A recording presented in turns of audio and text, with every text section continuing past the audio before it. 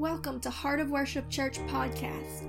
For more podcasts, sermon videos, daily devotions, great new worship music, and more, be sure to download our app by searching Heart of Worship Church in the App Store or Google Play, or visit us online at heartofworshipchurch.com. Hi, I'm Miranda Wright, and this is day 86 of our 120-day Upper Room Prayer Campaign. And today we're going to pray that we would lead such a life of faith that it would provoke others to good works and to serving the God we serve. In Romans chapter 11, starting in verse 11, Paul said, speaking of his Jewish brothers, "I say then, have they stumbled that they should fall? God forbid, but rather through their fall salvation is come unto the Gentiles, for to provoke them to jealousy. Now if the fall of them be the riches of the world, and the diminishing of them the riches of the Gentile, how much more their fullness? For I speak to you, Gentiles, inasmuch as I am the apostle of the Gentiles.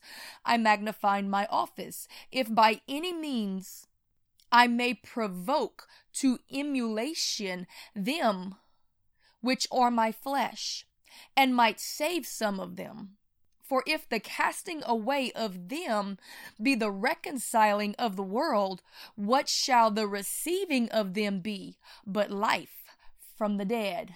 In other words, the resurrection. We've got to grab hold of this, my friend, because this is a key to the Lord's returning. And it's also part of our great commission, which was given to us by Christ Jesus, that he will not turn until that we have completed it. Paul, who was half Roman and half Jewish, was speaking to the Romans as the apostle of the Gentiles, and explaining to them that Jesus had not turned his back on his kindred. God had not abandoned his nation, but rather he had turned to the Gentiles, hoping to provoke them to envy, because that they would not believe in him. They could not walk in the fullness of what God had for them. So in accepting others in, it was God's desire that we might walk in the fullness of what he was offering, and they see it and start to believe it and want to be part of it. Again, Paul says that the fullness has come unto the Gentiles, that it might provoke the Jews unto jealousy. And then Paul explains the importance of this, recognizing that for a season they fell away so that we might be grafted in. But then once grafted in, it's our job to bring them in again, because this will be the fulfillment of God's great plan, so that Jesus can return once that all the family is brought in. Now, I have to explain something to you, because we tend to think of jealousy as a bad thing. And very rightly it can be. But I think we often confuse the definitions of jealousy and envy. You see, envy is covetousness. It's wanting something that is not yours. But jealousy is when you have a desire for something that is yours. For example, a husband can be jealous for his wife because the wife is his. If he thinks that somebody else is grabbing hold of what rightfully belongs to him, then he can move in jealousy. However, if a man decides that he wants somebody else's wife, then he's moving in envy. So in this, do we see that Paul is saying that by moving in all of the power and authority of the kingdom of heaven that is granted unto us by the blood of Jesus Christ, that grafts us in to the root of David and the blessings of Abraham, that the Jewish people might see the fulfillment of that and begin to become jealous for what they already have but have been neglecting, and want to cherish it again. You might see it like this: I may become busy and distracted and caught up in the labors of this life and begin to neglect giving my husband the attention that I should as a wife. But then all of a sudden I might see another woman beginning to admire him, and he's done nothing wrong in that. I understand that I have a good husband. He is a strong, godly man. handsome, selfless, caring. He is quite a blessing. And I could see where other women would admire that. But in seeing that, it should remind me what a blessing it truly is that he is mine, and go back to giving him the attention and adoration and honor that he deserves. And I use that as an example because this is what the nation of Israel is supposed to be provoked to by the church. And not just the nation of Israel and the Jews, but all unbelievers and even other believers ought to be provoked unto good works, according to Paul, by those who move in faith. In Hebrews 10, chapter 23, we read, "Let us hold fast the profession of our faith without wavering, for he is faithful that promised. Let us consider one another to provoke unto love and to good works." You see, Paul many times warned us not to provoke others unto vainglory or unto envy or contention or unto wrath or any wicked thing. But he tells us that we should be provoking others to love and to good works. This is why Jesus said, "Go and let your light shine, that it can be seen in the earth and that it will give glory to your Father which is in heaven." Because when men see you walking in great faith and doing those acts of love, of uncommon love, moving in forgiveness, moving in charitableness, being seen to be the hands and feet of Christ, it should provoke others to live that life also and to serve the God that you serve. It should make them want what you have. It should make them desire to be grafted into the God of Abraham. You see, Jesus said that the kingdom of heaven is likened unto a woman who takes a lump of leaven and hides it in 3 measures of meal until that the leaven has spread and leavened the whole lump, the whole measure. And then it is passed out. But what many might not understand is that this is a repeat of a story that came to us from the beginning, because Jesus was making a reference to Sarah and Abraham.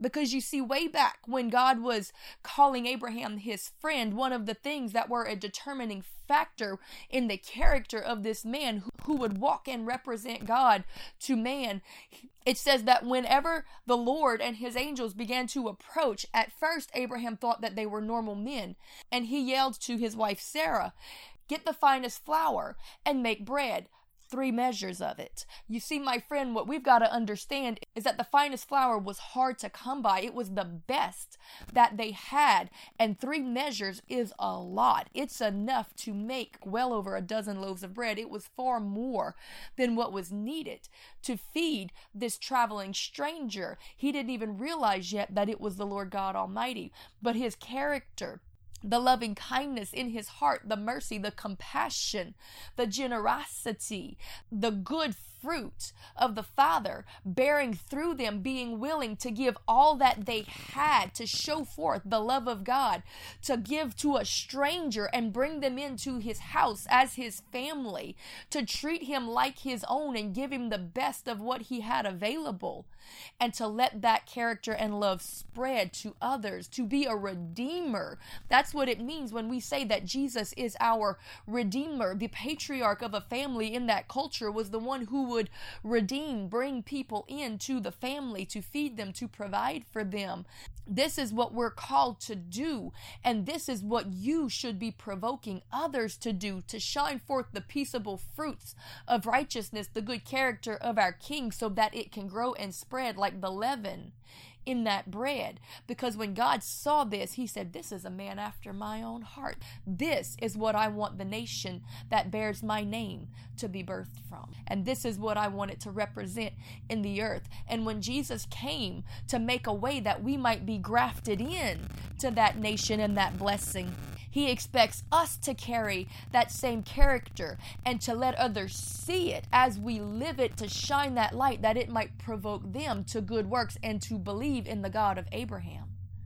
Again, so Paul says, "Let us hold fast the profession of our faith without wavering.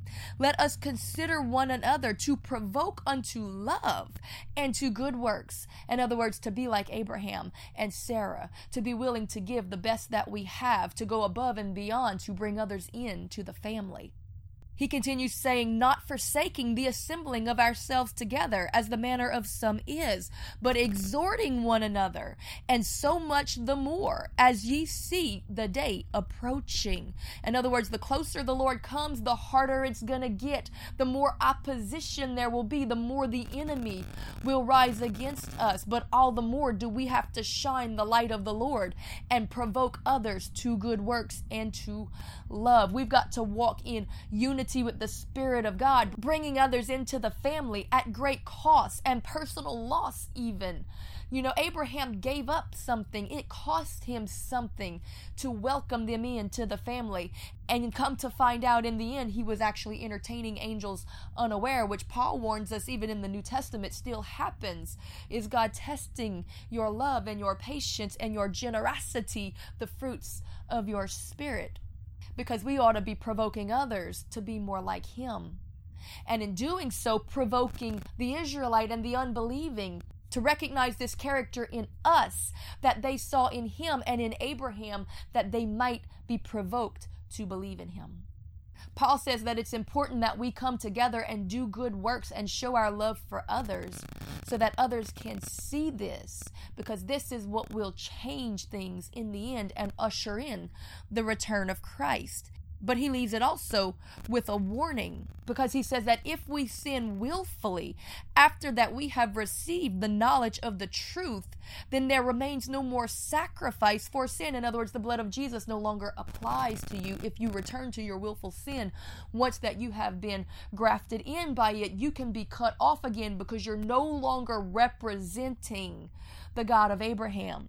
And it will not provoke people to good works, but it will provoke people against him. So my friend, we've got to get it right. We've got to get the character right. We've got to represent him rightly.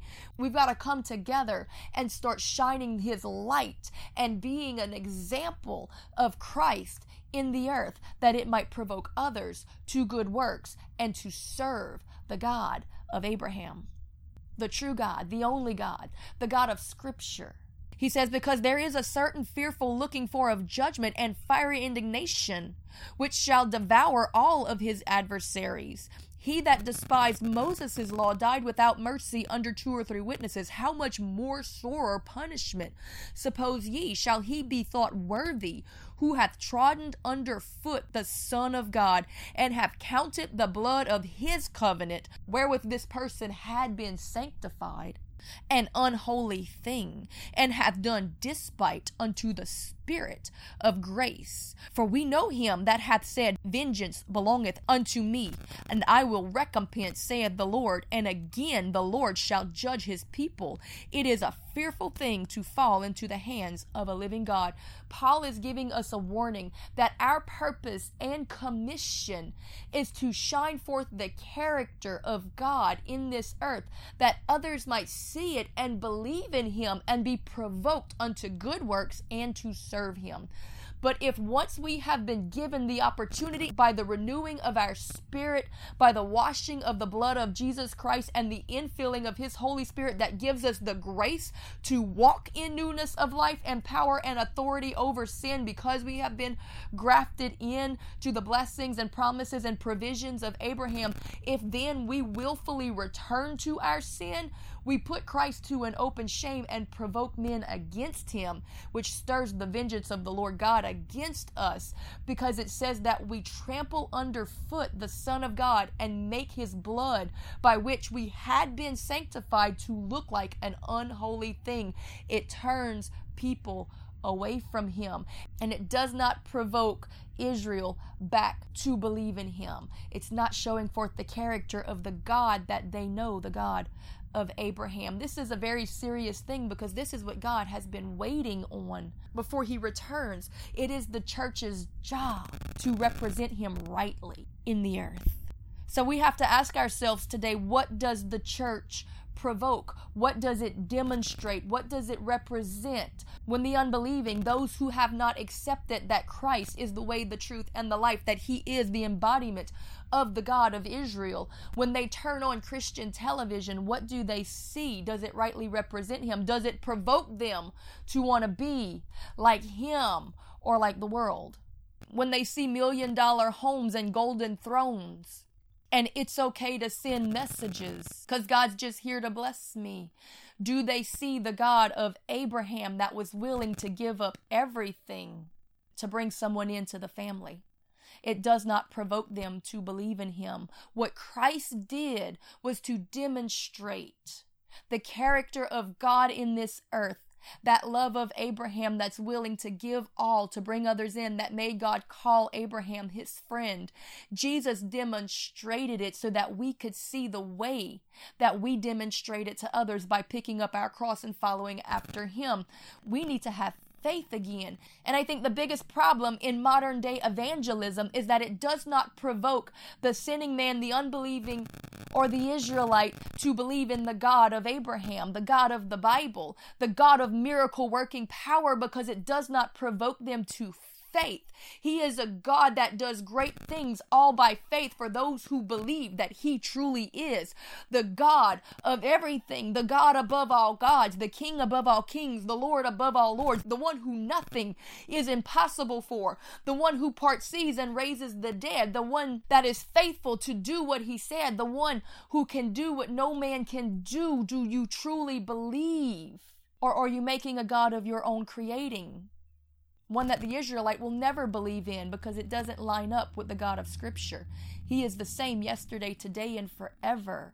My friend, we've got to learn the character of God and start believing in him again.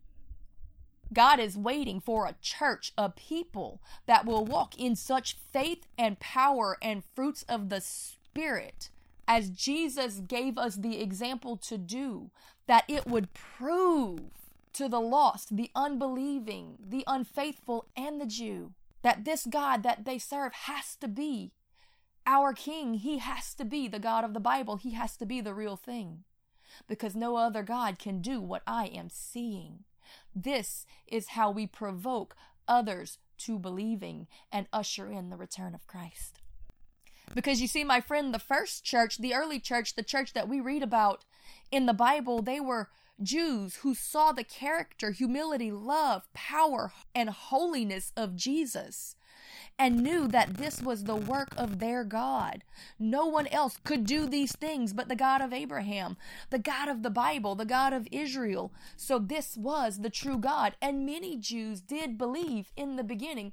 Not all, but this is why Paul said that we must walk in this character and power so that some might be saved.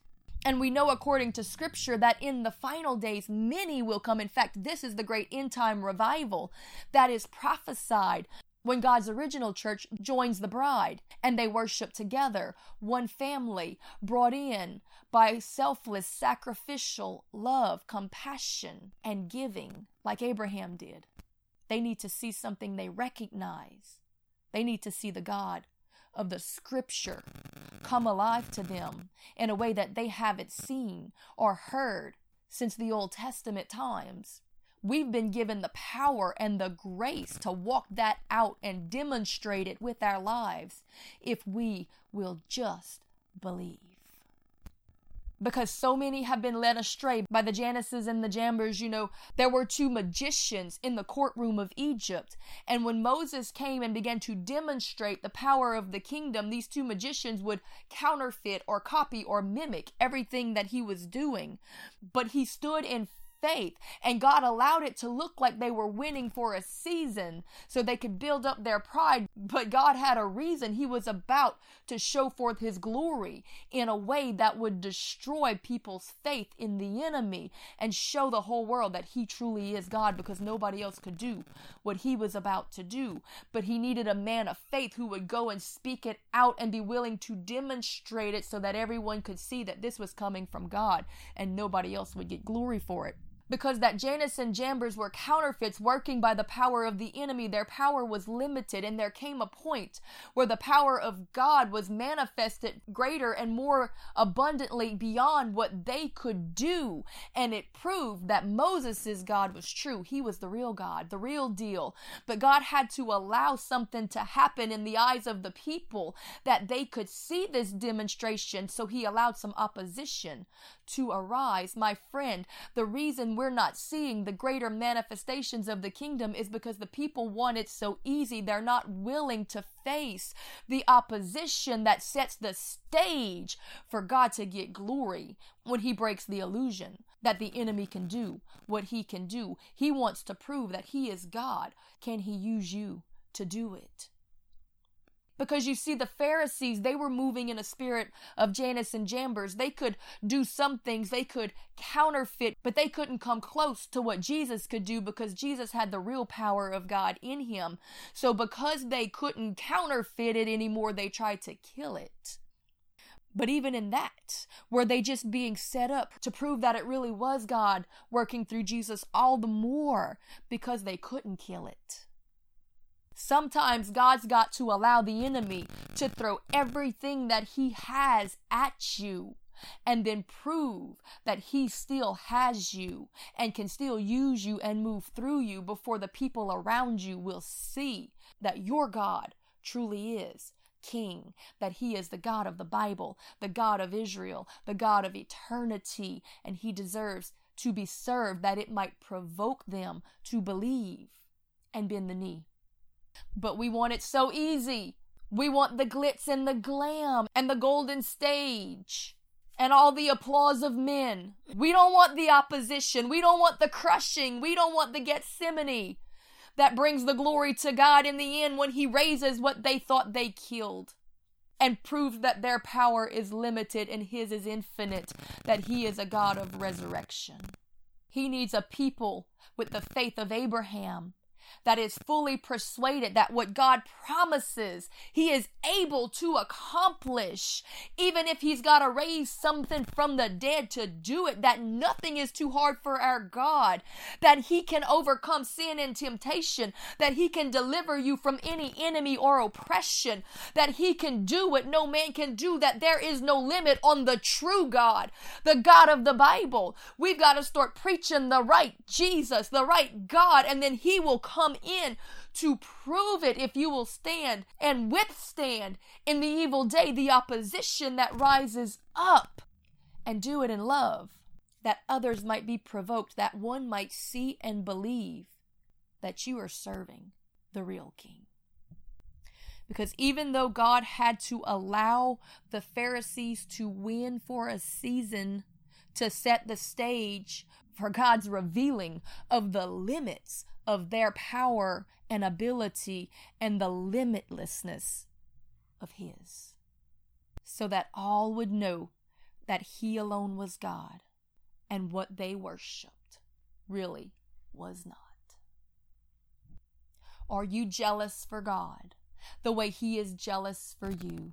The way Elijah was jealous for God? Because we need some people with faith like we saw in the old days, in the biblical records, in the Old Testament. We need a people so zealous and jealous for God that have faith to believe that nothing is impossible for him, that they will stand and profess so that God can step in to defend what they are saying and prove the limitless power that he is willing to demonstrate when we rightly represent him, because he is waiting for someone who will provoke the people who know these stories of old to jealousy again, to say only our God could do that. So we know that they're serving him. We could still be walking in this, but we rejected him. We missed our Messiah. It must have been Jesus. And even to the unbelieving Gentile, to see and believe that God suffered and sacrificed to make a way that they might be grafted into the original promises of Abraham. Because it's not about a bloodline, it's not about a territory, it's not about a title. It's about Abraham. It's about the blessings and promises and provisions that God poured out on him, that we have been grafted in to walk in. And when we walk in the same power of the God that we see in the Old Testament manifested in the New, it proves that our Jesus was the promise granted to Abraham, and it causes all men to come to him. Jesus said that if I be lifted up, I will draw all men to myself. We've got to allow His Spirit to manifest through us in faith each and every day, that we demonstrate that the power of the kingdom is here now, that others might see and believe and be provoked to want to be part of it too. Walking in sin and selfishness and greed and envy and vainglory is not going to provoke men to want to serve the God of the Bible. That's everything that He stands against. It's only going to cause men to bend the knee to idols.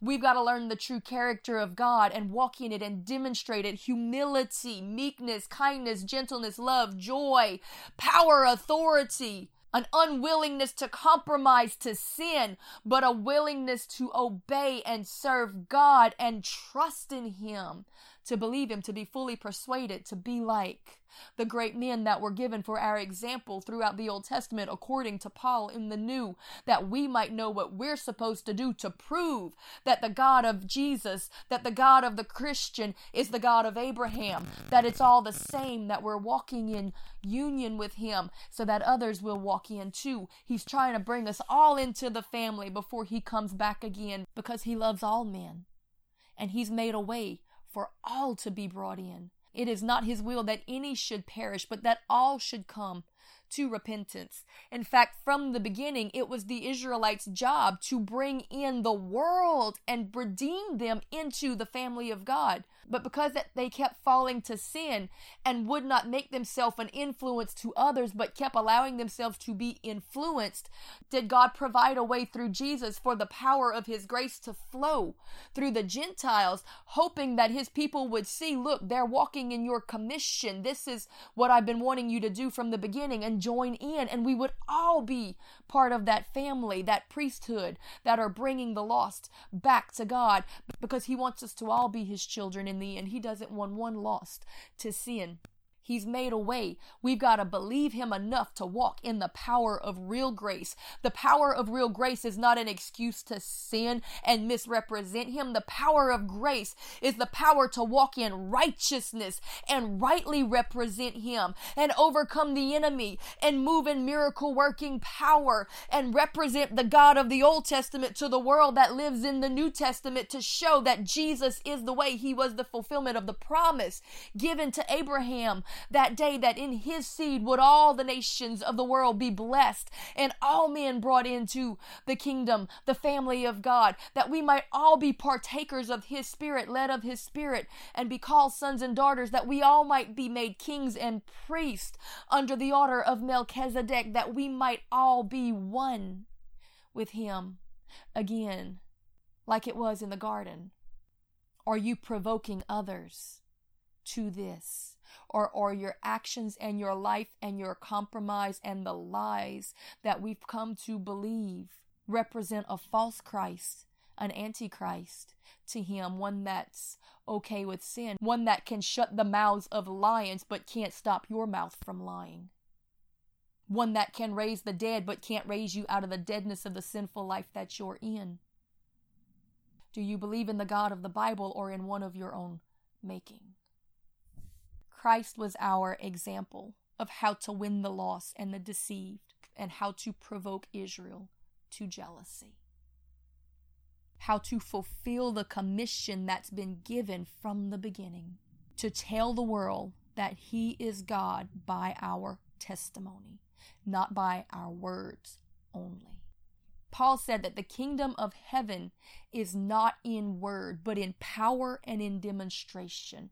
The power of grace is given that we can demonstrate the character of God and the miracle working power that we see Him manifesting as our example throughout the Old Testament and in the life of Jesus and in the early church, that people might see and believe that He is God, because only He can do. Only our God has resurrection power. Only God can raise from the dead, can change you, can make you born again, can convert you, make you a whole new creature, can make you something different. So if you're believing that all you have to do is say a few words, but your life doesn't have to reflect any change or representation of the power of His grace, then you are selling people a false Christ, an antichrist, one that will not provoke them to good works, but will provoke them to sin and unbelief and a powerless kingdom that can't set them free. My friend, what is your testimony?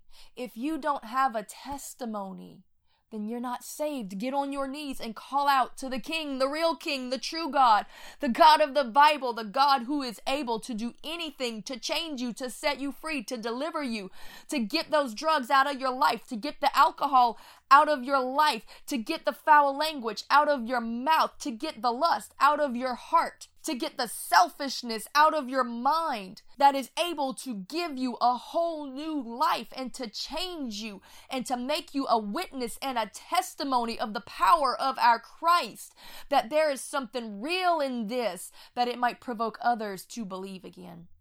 This is why the Bible says that we overcome by the blood of the Lamb and the word of our testimony, and because we love not our lives, even unto the death that we're willing to give it.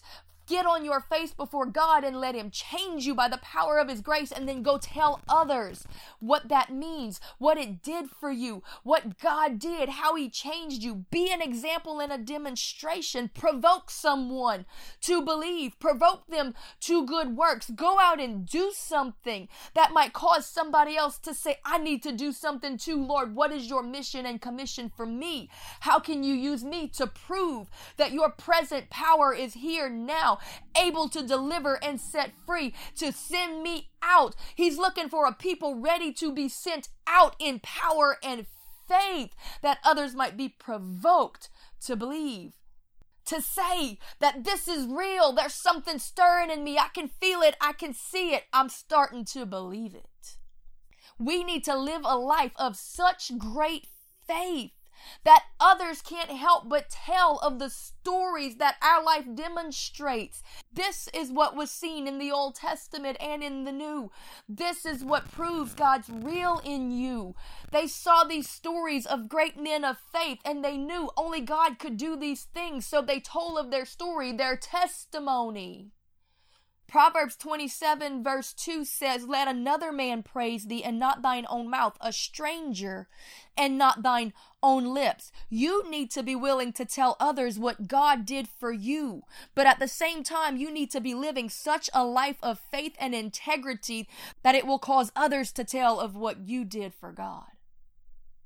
I'm not talking about pride. I'm not talking about you boasting. I'm talking about other people telling your testimony, because that it so proves the power of God.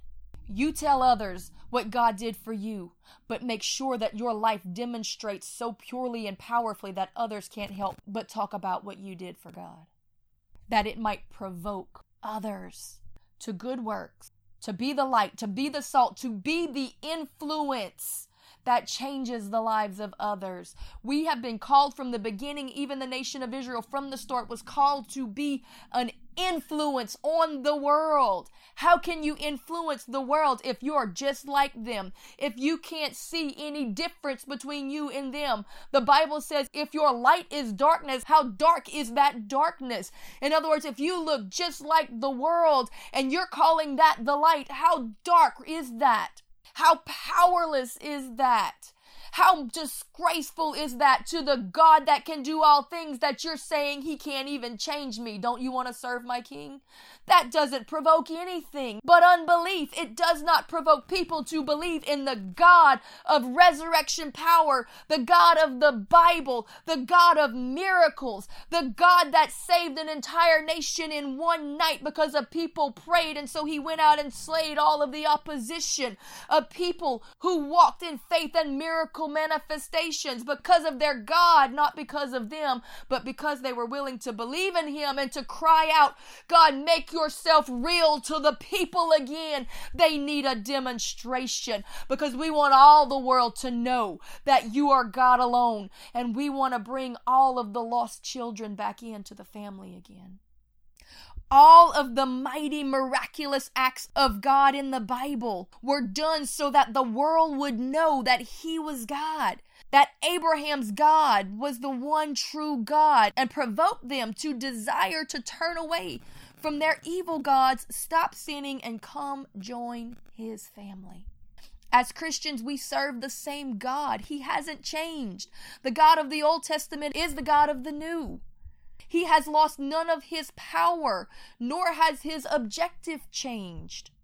He is more than willing to send miracles to validate his message so that the world may know that he, the God of the Old Testament and the New, is the one true God, that it might provoke them to turn away from their evil gods, acknowledge Jesus, stop sinning, and come join his family.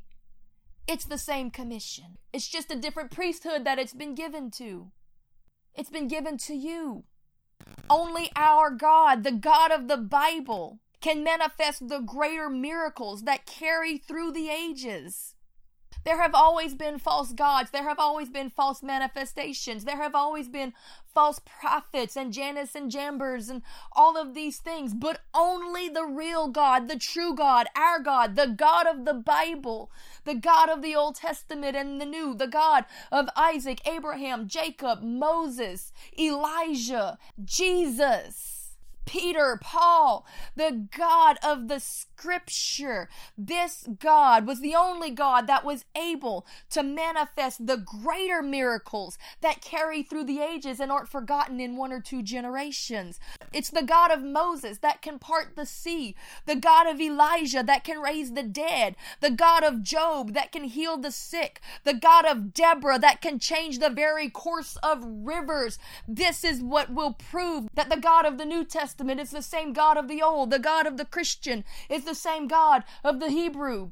And that through the power of Jesus Christ, we've been given the grace to walk in this great favor, each and every one of us. When everyday believers start moving in the faith that the biblical patriarchs did, it will provoke Israel to jealousy and show the world that the Christian God is the same God of Scripture, the one true God.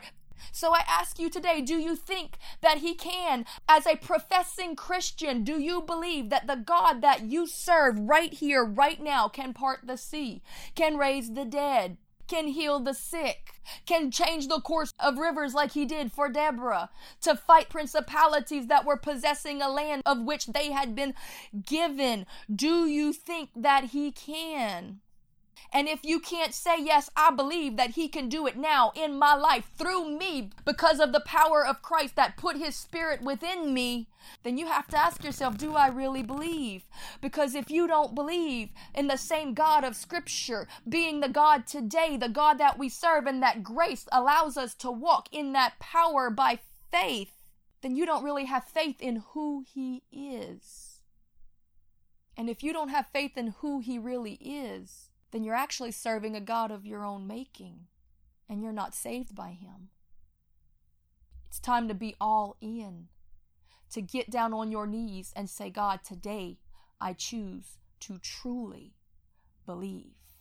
Because Scripture says that Abraham believed God, and it was counted unto him for righteousness. He believed that God was able to do what he said, to do the impossible, to do anything, even if he had to raise the dead to do it. The Scripture says that if the same Spirit that raised Jesus Christ from the dead lives inside of you, then it is more than able to mortify the flesh, to overcome sin and the enemy, and cause you to walk in righteousness, to be that pure and spotless bride that moves in miracle manifestation and great signs and wonders. Because that's why the Scripture says that signs, wonders, and miracles will follow those who believe. We're not seeing it because we're not really believing. We're believing in this American Jesus, this God of our own making, this limited, powerless, compromising, materialistic Christ that is not the God of the Bible. The God of the Bible moves in humility, strength, love, compassion, sacrifice, and power. And he's looking for a people who will believe in him enough to give up everything to allow him to prove it through them, to speak his truth and let the world see that he can do what no other God can do, what no other man can do, what no other power or technology can do. Can he use you to do it? Do you really believe?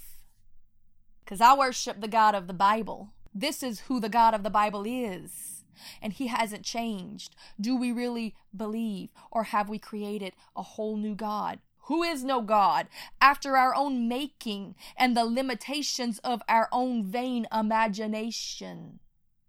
Deborah was a judge and a ruler over Egypt in the time of Judges. God had appointed her a prophetess at a time when Israel was overcome and overtaken by the enemy. Deborah sat under a tree and sought the Lord God Almighty, got a word from heaven, and relayed it to the people. They came to her for decisions. They came for her for counsel, because they weren't actually coming to her. They were coming to God, who was speaking through her. And the word of God records in the story of Deborah that when the enemy rose up against them and they had to go to war, Deborah gathered the people together and they pursued the enemy to take the territory back that God had given them, but that the enemy had possessed and oppressed them in.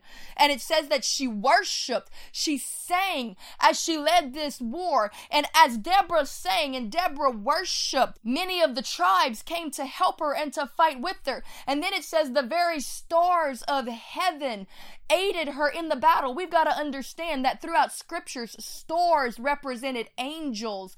In the book of Revelations, it talks about the stars over the churches and then clarifies that he's really talking about the angels over the churches. Many times stars in scriptures represented angels. So what it's really saying is that as Deborah worshiped and prophesied and praised and led the people into battle, the very angels of heaven came down to fight with her, and even the river itself changed its course to join in the fight and overtake the enemy, to bring them the victory, because she was willing to believe in a God that could do anything. That's the God that I serve. Does your worship stir up the angels of heaven and even the very rivers of the land to aid you in your fight to dethrone and dispose of the powers and the principalities in it? Because that would be a story that would provoke Israel to jealousy. And it's not until they start to see things like this again, because that the people have started believing and walking in true faith in the power of our King, that it's going to bring them to the place where they have to see only God could do this. They have our King. We missed the Messiah. It really must have been this Jesus. You see, my friend, we've created a whole different God in modern times that is limited and powerless, that is willing to close his eyes and let us stay in compromise. But that's not the God of the Bible. God that I serve is the God that shut the mouth of lions. The God that many professing Christians serve today can't even shut their mouth from lying. That's not the God of Scripture. It's not the God of the Bible. They deceive themselves by creating a God of their own making that fits their lack of faith. Stop creating a powerless Jesus. He is the God that came to free us. Whom the Son sets free is free indeed. And I will never bend the knee to the enemy and profess that the blood of Jesus Christ is not enough to take away my sins, that the power of grace by the Holy Spirit is not enough to overcome temptations. I will do what the Scripture says, and I will stand in faith that He break the power of death, hell, and the grave. That if the same Spirit that raised Christ from the dead lives inside of me, then there is nothing impossible to me, because I believe. By faith I will walk in the power that we have been given, that I might demonstrate the kingdom of heaven and provoke others to believe. That by the blood of the Lamb of Jesus Christ and the word of my testimony, and that I loved not my life even unto the death, like faithful Abraham, I gave it all that I might bring one into the family again. And if that can be the profession of every person listening, God will change your family, your town, and your nation, and you will usher in the return of Christ, because this is the bride that He's been waiting for. Do you know why I think that God used Deborah? I think He used Deborah to provoke Israel. How insulting that God had to raise up a woman to lead the armies of Israel. And the Scripture actually records that some of the tribes refused to fight with her, and God placed a curse upon them because that they did not come to the aid of the Lord. It doesn't say that they didn't come to Deborah's aid because God was using Deborah. God took it personal. He said they did not come to the aid of the Lord when they were needed. I think that God used Deborah to provoke Israel so that the strong and the able would see the least of them rise up and lead them. This little woman of faith stood up where they had not, to do what they would not, to take away all their excuses about why they did not, and provoke them to stand up and do it. Sometimes I think that's why he uses me too, because it takes away other people's excuse. If he can use me, he can use you too, because I am truly among the least of these. There are many that are stronger, smarter, richer, healthier, more able, better. All I have to offer is me. But really, that's all he needs. I don't have a story to steal his glory. Just a bended knee, obedience, a heart to please, and a joyful longing for him to get some glory among men. And he uses it. It's that simple, really. When we have too many things, we try to give him our things. But when all I have is me, I finally give him me. And that's all he really needs, that others can see his glory and all that it can pour out on me and through me, that they might be provoked to believe that he can use them too and surrender. It's not about what you have, it's about what you are willing to surrender. It's not about who you are, it's about what you are willing to surrender. He is no respecter of persons. But it is only faith that pleases the Lord. Because what we have will never manifest the glory, power, and majesty of the God of Abraham, Isaac, Jacob, and Moses. But what we surrender to him in faith, like Abraham, Isaac, Jacob, and Moses did, so that he can set the stage to show the world his glory, power, and majesty through them, will. And it will provoke those who know that only the true, real, and present God of all can do these things. And I tell you, my friend, that in the end, when the Israelites see him rightly represented and manifested in ways that they have not seen since the Old Testament, they will recognize him and they will cling to him again. Will you surrender? Bend the knee and walk humbly before your King to be the one that he can use to provoke others to want to surrender to him too. You'll be hated for it. Jesus warned us of this. You'll be mocked and ridiculed and called prideful and arrogant and blasphemous. You'll be attacked and oppressed, but you'll also be validated, vindicated, and glorified by God himself in the end when he steps in to do what no man can and prove that he is still God and he calls you friend, just like Abraham. This and this alone will provoke Israel to jealousy and bring them back again. This, my friend, is the whole reason that grace was given to you and me. In Titus chapter 2, verse 11, it says, "For the grace of God that brings salvation hath appeared or been given to all men, to teach them that denying ungodliness and all worldly lusts, we should live soberly, righteously, and godly right now in this present world, looking for the blessed hope, the glorious appearing of the great God and our Savior, Jesus Christ, who gave himself for us, that he might redeem us from all iniquity and purify unto himself a peculiar people, zealous of good works. This thing are you to go out and speak and exhort and rebuke with all authority, and let no man despise you for doing it." And yes, they will despise you. The Bible says that if we be crucified with Christ, then we shall also be glorified with Christ. That if they hated him, they will hate us. The servant is not greater than the master. No man in sin wants to be reproved or rebuked of it, but we have to be willing to speak the truth and walk in faith and demonstrate in love and mercy and compassion the power of our Christ, the power of new life, resurrection power, the power of our God, not just in words, but in action and life and demonstration and power and majesty and might, that would cause others to see that he truly is God and believe that through Jesus, the God of Israel has received us. And even while they hate us and beat us and oppress us and slander us and come against us, like Abraham, like Moses, like Jesus, we've got to be willing to give all in love and mercy and compassion and humility to still fight to bring them into the kingdom.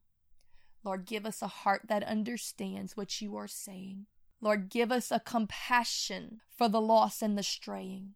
Lord, give us a faith of fire again, one that will stand with you and not bow to men.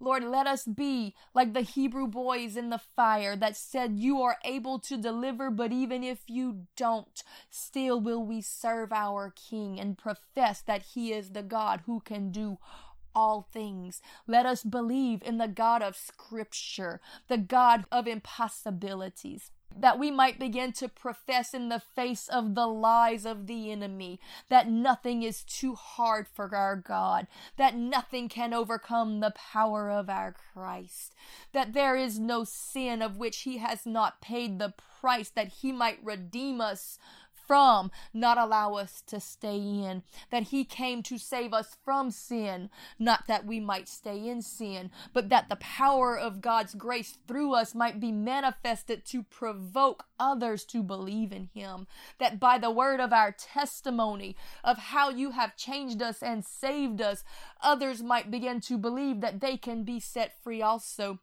And that by the power of our testimony shared by others of our life, because we stood in faithfulness and saw your grace manifested, that others might begin to believe that this is truly the King of Kings, the Lord of Lords. There is no other power or authority that can stand before him. And I believe him. I want to receive him. I am provoked to want to be part of this kingdom. Lord, help us to understand that we are meant to be an influence. That's what salt is. Salt changes things. When you add salt to it, it changes it. It makes the whole thing salty like it. Lord, let us be an influence and not the influenced. Let the world want to be like the church and not the church trying to be like the world.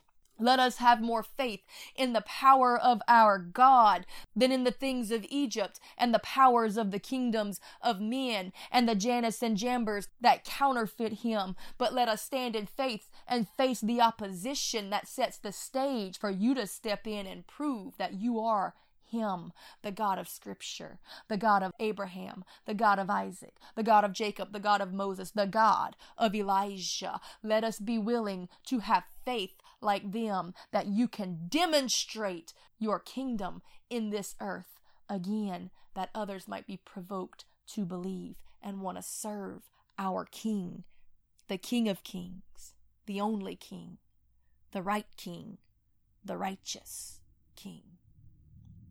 Lord, let us believe in your righteousness. Let us believe in your omnipotence, in your omnipresence, that you are a rock, unshakable, unmovable, that you are the good shepherd, leading and guiding and directing, that you are a faithful father, teaching and correcting, and that the kingdom of heaven truly is like Sarah putting the leaven in 3 measures of meal, that she might make more than enough bread to feed a stranger and give them plenty to go on their way, that she might make them feel welcome and bring them in to a family, willing to sacrifice what they had, to give all, to give their best, not worried about building for themselves here in this world as they strive to be blessed, but willing to be a blessing. That is Sarah and Abraham's lesson. And that's what we've got to demonstrate. That's what's going to save a lost nation. Not words or arguments or eloquence of speech or education, but a true demonstration of the love, character, and power of the God of Abraham. So, Lord, by faith today, I break every lie of the enemy, and I pray that everyone would surrender and bend the knee and say, Lord, me too. I believe. I believe in who you are, not in who I've made you to be or imagined you to be or who I've been told that you are, but who you really are. I believe in the God of impossibilities, of whom I read throughout the entirety of Scripture, because your word says that you are the same yesterday, today, and tomorrow. You do not change. And if this God lives inside of me, then nothing shall be impossible, because I believe. I thank you today that you set me free, because I believe. I thank you today that you choose me and use me and commission me, because I choose to believe. I thank you today that you are the King of Kings, the Lord of Lords, and the God above all gods, and that nothing is too hard for you, and that you are going to begin to manifest this truth in the earth, in my generation, in my lifetime, in my nation, because I have chosen to believe, and I will bend the knee and praise and pray and listen for what it is that you want to say, and just like faithful Abraham, I will believe it. And I will be fully persuaded that you are able to achieve it. And I will wait patiently until you bring it. And until then, I will do as Deborah did, and I will sing, and I will praise, and I will lift up a shout of warfare as the enemy is dethroned, and you bring in your kingdom in power and might. As I thank you now that you have changed my life. Even though I have not seen the end yet, you have seen the end from the beginning. And I am believing you for the fulfilling. You are God, and there is nothing that you can't do. And today, I grab hold of that in faith and praise and surrender and say, God, I truly believe in you. Thank you for listening to Heart of Worship Church podcast. For more podcasts, sermon videos, daily devotions, great new worship music, and more, be sure to download our app by searching Heart of Worship Church in the App Store or Google Play, or visit us online at heartofworshipchurch.com.